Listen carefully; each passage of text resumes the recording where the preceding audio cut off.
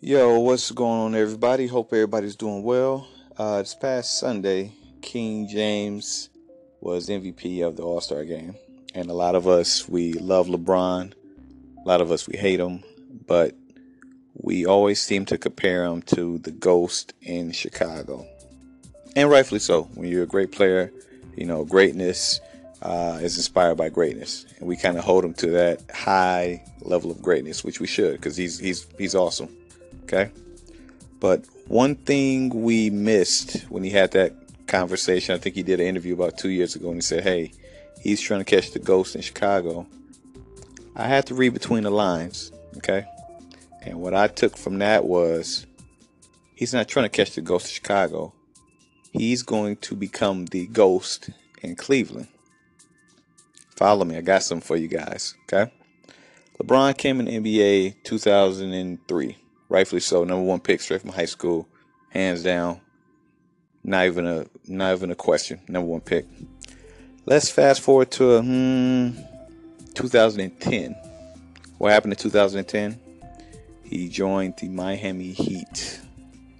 Himself, D Wade, and Chris Bosh. Hey, they went on to win 2 championships 4 year out of 4 year span. Okay, so let me give you some names and some draft classes, and let's see if we can connect the dots on this one. Okay.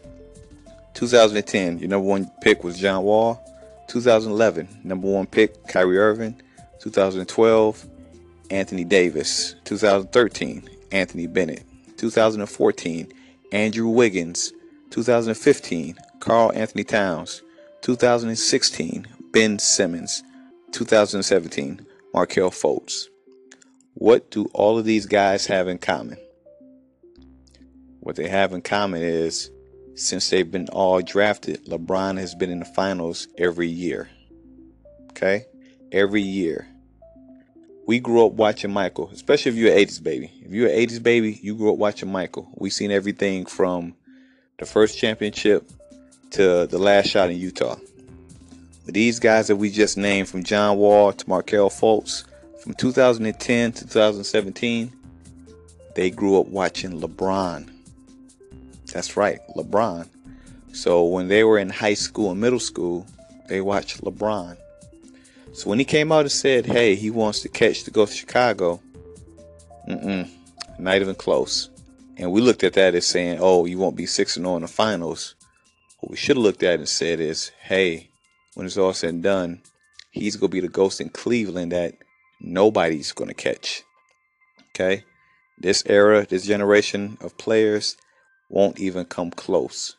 He's projected to be in the finals again this year. Okay, with all the trades that they made, I don't see nobody out the East beat them. That's 8 straight years he will be in the NBA Finals. And just think about that. All of the one and done kids, if they've come out next year, that means when they were in middle school, he was in the finals. In high school, he was in the finals. Rookie year, he was in the finals. 2010 is 8 years ago. John Wall's the first pick. That was LeBron's first finals trip with Miami. He's been there ever since. So it's not the ghost in Chicago, it's the ghost in Cleveland. Make sure you follow me, Epic Radio, Mr. Epic Forever, Twitter, Instagram, everywhere I'm at, follow me.